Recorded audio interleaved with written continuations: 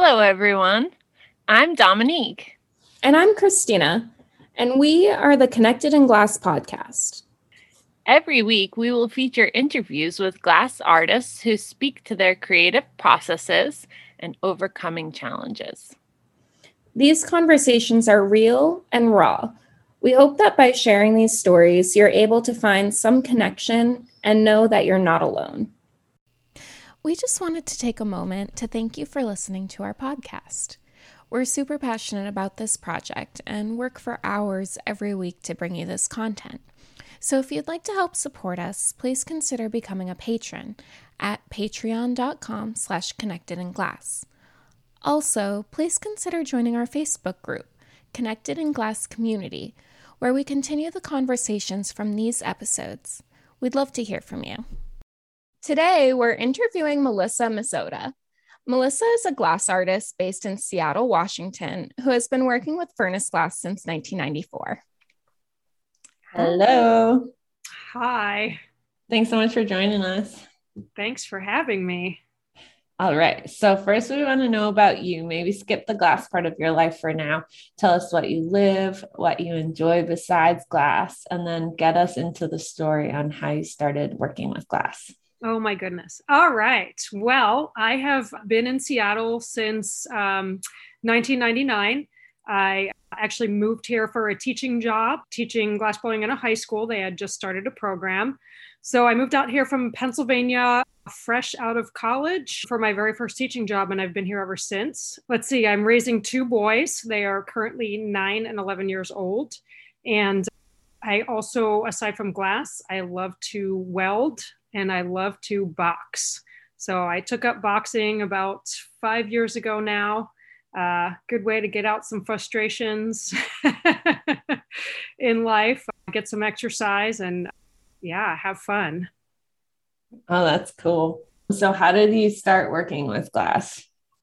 So I actually was kind of a little lost soul out of high school and ended up going to my local community college.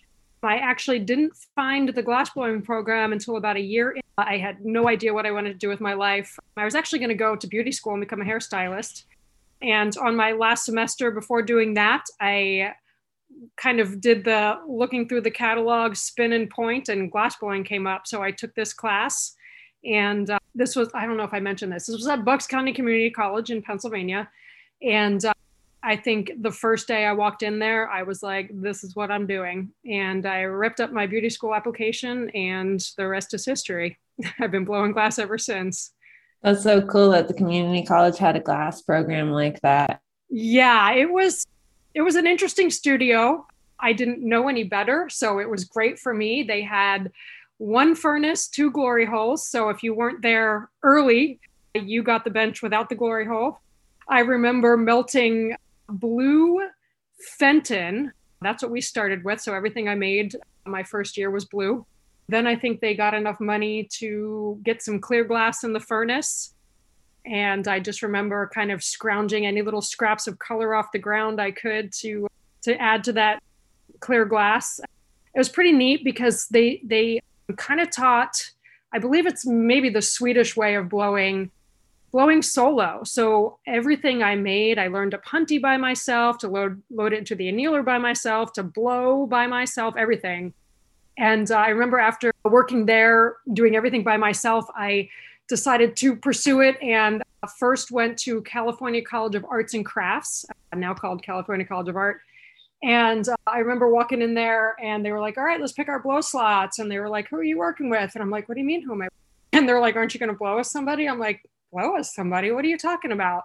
So I kind of did my first semester there, how I knew how to do it, which was by myself. And I just remember everyone kind of looking at me like, what is she doing? Why isn't she working with somebody? And I kind of looked at them going, wow, that's so cool. You can get so much more done when you work with somebody. So my next semester, I got a partner and man, what a different world that is. So you had to like kind of relearn again, huh? Yeah, I definitely did, but for the better. But it's definitely very helpful to not feel alone, not feel limited if for some reason, your partner can't make it in that day and you have to blow by yourself, obviously I'm limited on what I can do, but I still feel like I can do it, so that's pretty cool.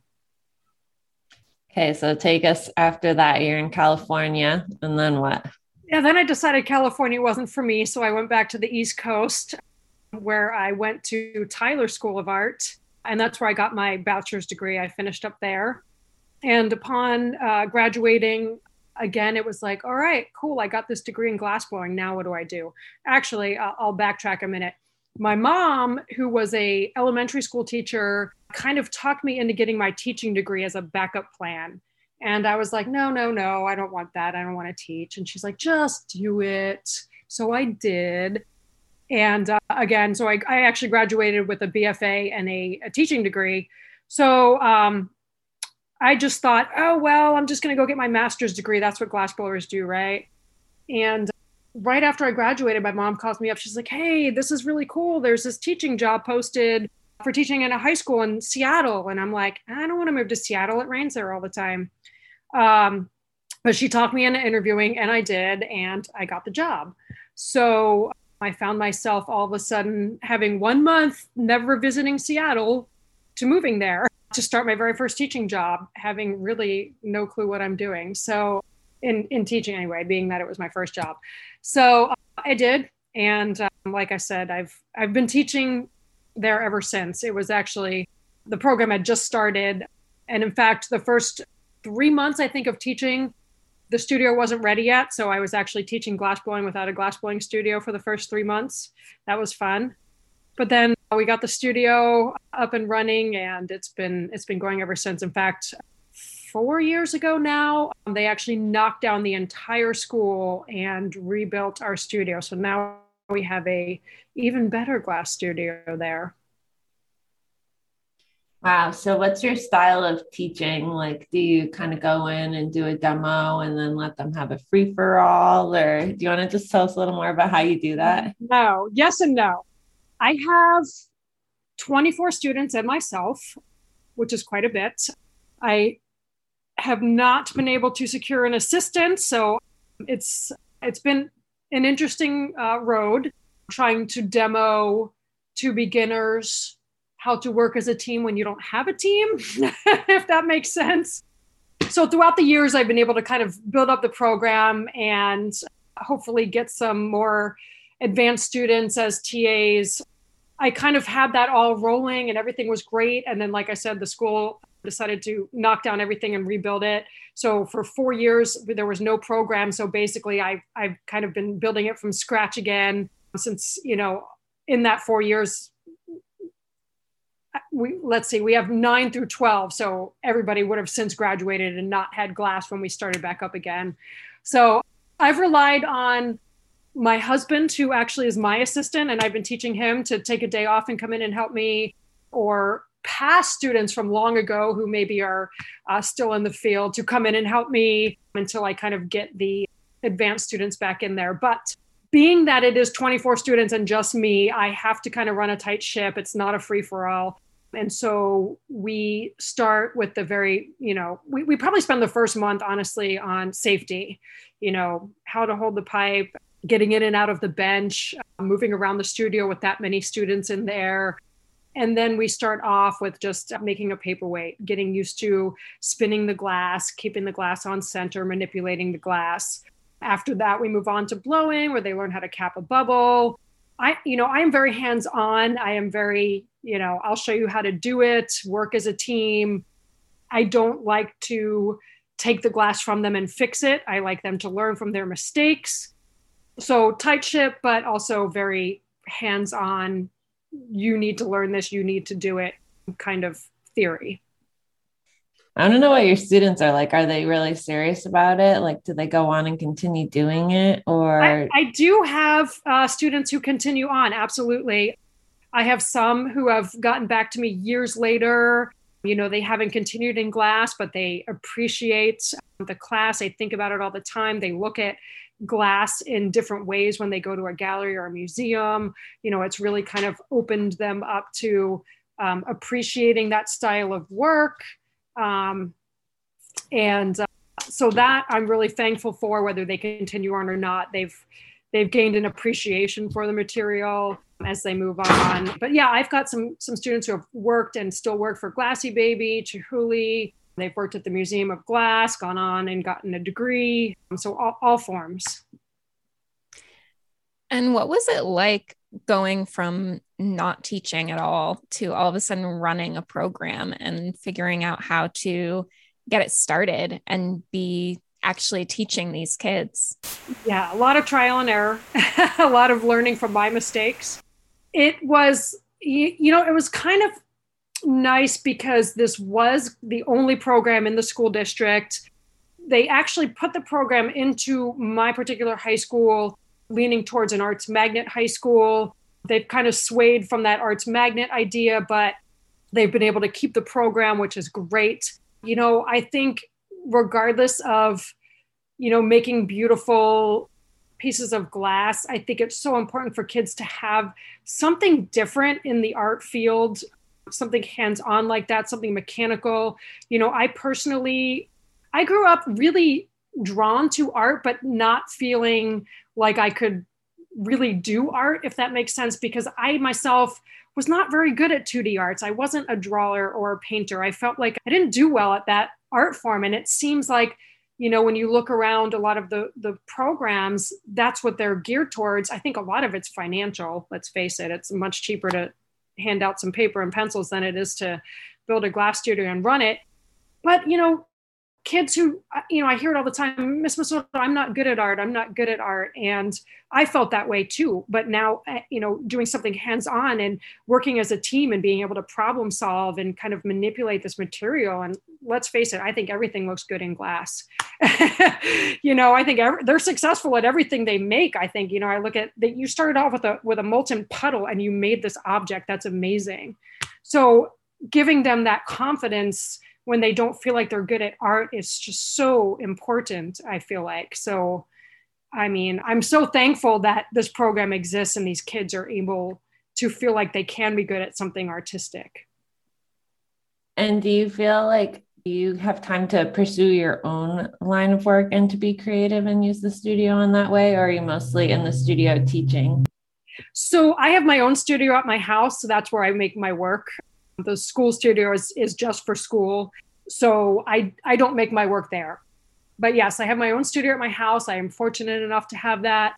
So yeah, after a long day of teaching, I do come home and extend my day and make my own work. Not every day. Sometimes I'm just done with it, but I try to get in there at least 3 days a week to make my own work. I feel like I have to. I am also a huge advocate in art for mental health, if you call it that. I definitely find myself having a hard time mentally and physically if I'm not creating my own work. So just teaching is not enough for me mentally. I need to get my own work done too, if that makes sense. Can you describe your style of work for the people who haven't seen it?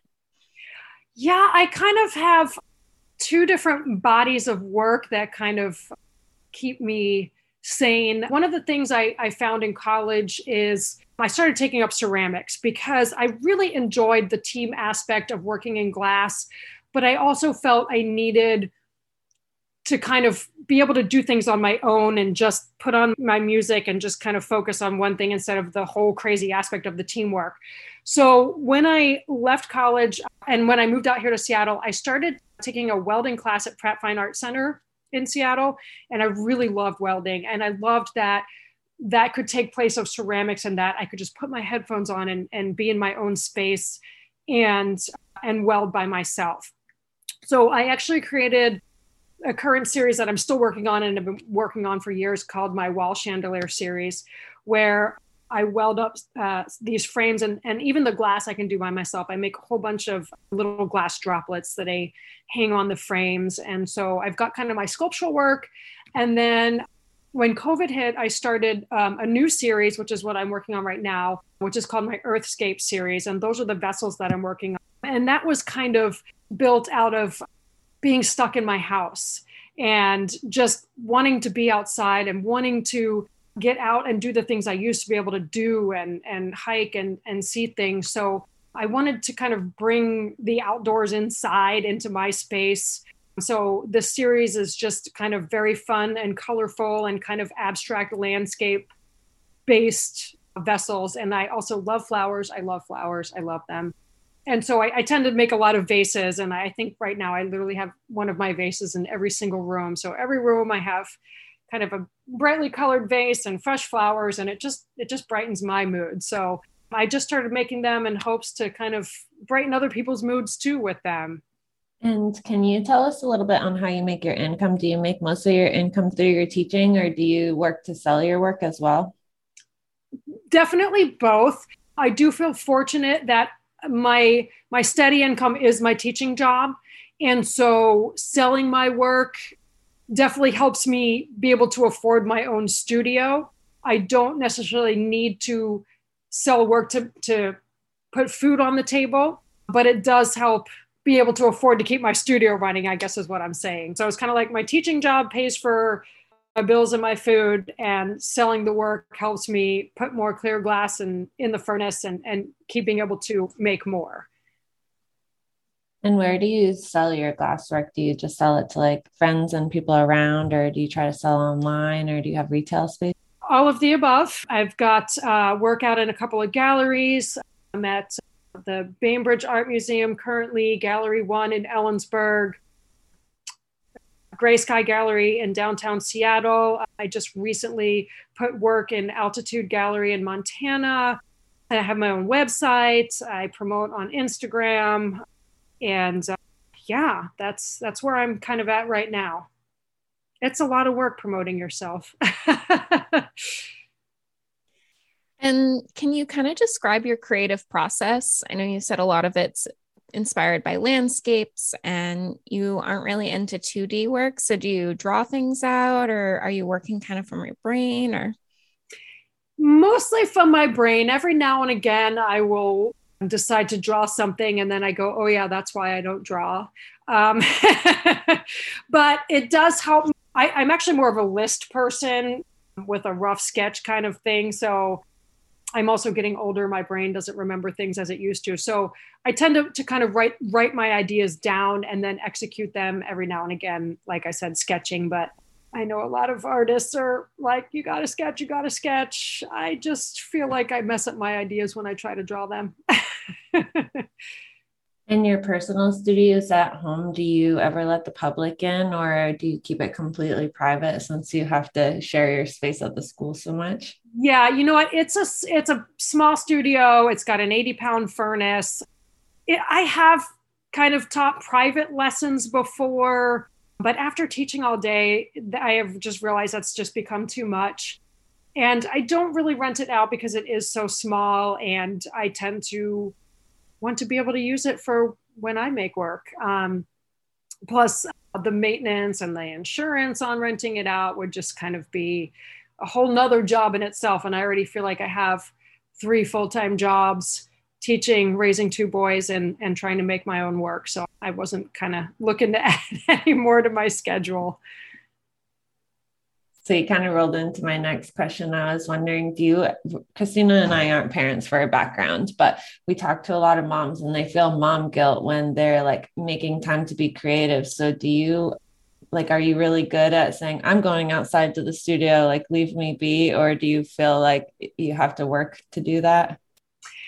You know, as long as I allow my kids to play video games, they're pretty content leaving me alone. They're at that age now. When they were younger, we'd have to find a babysitter in order to be able to work out there. It is definitely one of the bonuses of having the studio at my house. I don't have to find a sitter. I can just say, all right, mom's going to go blow glass right now. And they're old enough, they can be playing video games while we can go out back and work, and they know where to find us if anything goes wrong. It's right there. And actually, my kids have tried it a few times. They like it. Jury's still out on if they're going to pursue it any further. They're still a little on the younger side, though. You know, they can't really hold the pipe up by themselves yet. So maybe once they can be a little more sufficient in there, they might like it a little bit more. But they've given it a go a few times. But they get that mom needs to do this, I think. So it works out right now. It works out. And do you feel like you always have creativity and extra room to like do and make, or do you ever feel burnt out, or do you ever kind of go through slumps? I feel like my slumps are more from when I'm not working. If I don't get a chance to get in there, I definitely feel, I don't want to say, I mean, no, I have not found myself going, I don't know what to make in a very long time, I guess is what I'm saying. I more mentally feel drained if I don't get a chance to get in there, if that makes sense. Blowing glass fills your cup. It does, definitely. Now, my husband, on the other hand, sometimes I want to work a little too much because he's my assistant. So he'll go work a full day and I'm all pumped and ready to blow. And he's just like, ugh, really? Tonight it's 90 degrees outside. I'm like, yeah, that's great. Let's blow. But he's a trooper and he knows it's important to me. And so he always rallies and helps me out in there. So that's good. What's it like sharing your space with your husband? So you said like maybe he's not as enthusiastic about it as you can be, but does it ever feel frustrating that you have to rely on him for that, or you seem to kind of just work it out? No, he's always been great. It's funny though, he is definitely the opposite of me as far as he is a neat freak and I am not. So he will often go in there and clean up for me. And I'm like, what are you doing? You don't have to clean that up. I can work around that mess. So it's definitely been a little interesting as far as that goes. Like, I feel like a lot of artists tend to be thought of as kind of messy, and he is just the opposite. He cannot work in a mess. So it's kind of funny that he feels like he needs to clean up before we work. And I'm like, nah, it's all good. And how do you price your work? Do you have a formula? That's something I've kind of been working on, and I feel like I'm still working on it, and I feel lucky in that I don't necessarily have to pay my assistant. I mean, being that he's my husband, I don't have to issue him a check. I kind of deduce, what does it cost electrically? And so we run off of propane. So we are able to kind of calculate, all right, the propane bottle costs us this. Here's our electric bill. This is about how much, we've used in color and clear glass. We've had to factor in things like, our time, which we're probably a little more cheap with than some people who have to, factor in the rental cost as well. Although I guess rental cost kind of evens out with my electric bill. And I don't think I make too much on top of all that. But like I said, as long as I make enough to cover the glass studio running and I can keep doing what I love, I'm good with that, if that makes sense. I'm not out to make a huge profit. My kind of motto is I like to keep glass affordable. I want people to be able to afford the art more than have it seen as this expensive thing that they have to save up for. I'd really like to, my art to be attainable, I guess. So I definitely want to make sure it stays that way. Do you ever have any struggles with putting your work out there, especially like your large sculptural work? Or do you ever like feel any sort of way about maybe other people's judgments about that work? No. That's cool. Not everybody's going to like everything. I don't expect everybody to like everything I make. Some people love it. Some people probably meh, and that's okay. I don't like everybody's work. I think it's unreasonable to think that it's going to fit in everywhere. And if somebody out there likes it, I'm happy. I like it. And that's kind of, in the end, I make art that I like.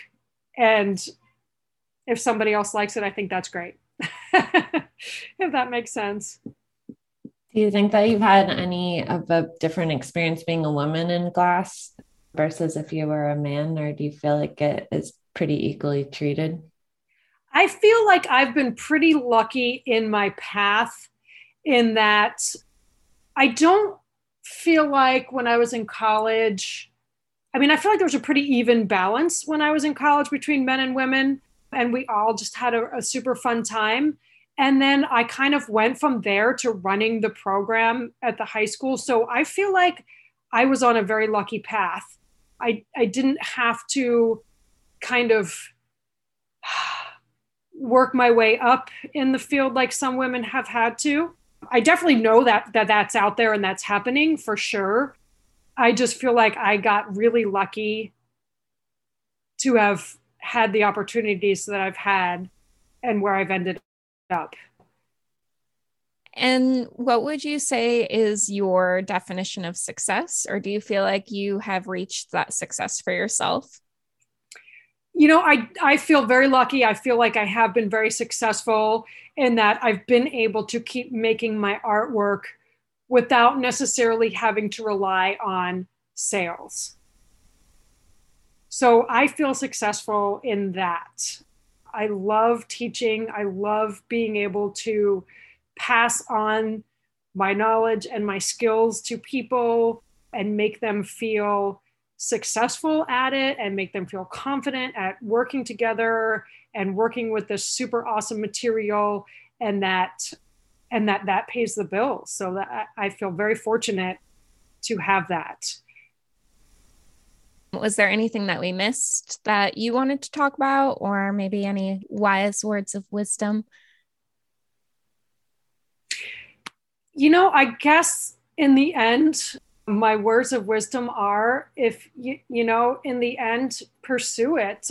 As another thing I will say as a teacher, I've had a lot of students tell me, oh, my mom doesn't want me to pursue art because you can't make a living at it, or something like that. And I think that that's a shame. I think there are definitely ways you can make a living at it. And if it's what you like and it's what you want to do, then there are so many options for pursuing it that you shouldn't let that stand in your way. You shouldn't let, money stand in your way. Like as parents, let your kids pursue it, or like as an individual, don't stop yourself from pursuing something. And you know what? I think that I am lucky in that my parents were very supportive of my journey. So both of my parents were school teachers. So they were while supportive, they really wanted to make sure I went and got an education in something. What that was, they were very open to. So when I kind of said, I love glass, they were like, that's fantastic. You should do that. But maybe we'll add that teaching degree in there. That was kind of their way of saying, I'm going to support you, maybe have a backup plan, but not in the backwards way of, you shouldn't do art. You're not going to make any money at it.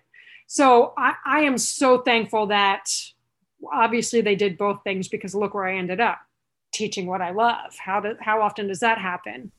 And I'm very thankful that they were supportive of that, because I think that especially with kids, their parents have a lot of sway in what they're doing. And so if the parent is not going to support their journey, they might not end up doing what they love in the end. And I think that's unfortunate.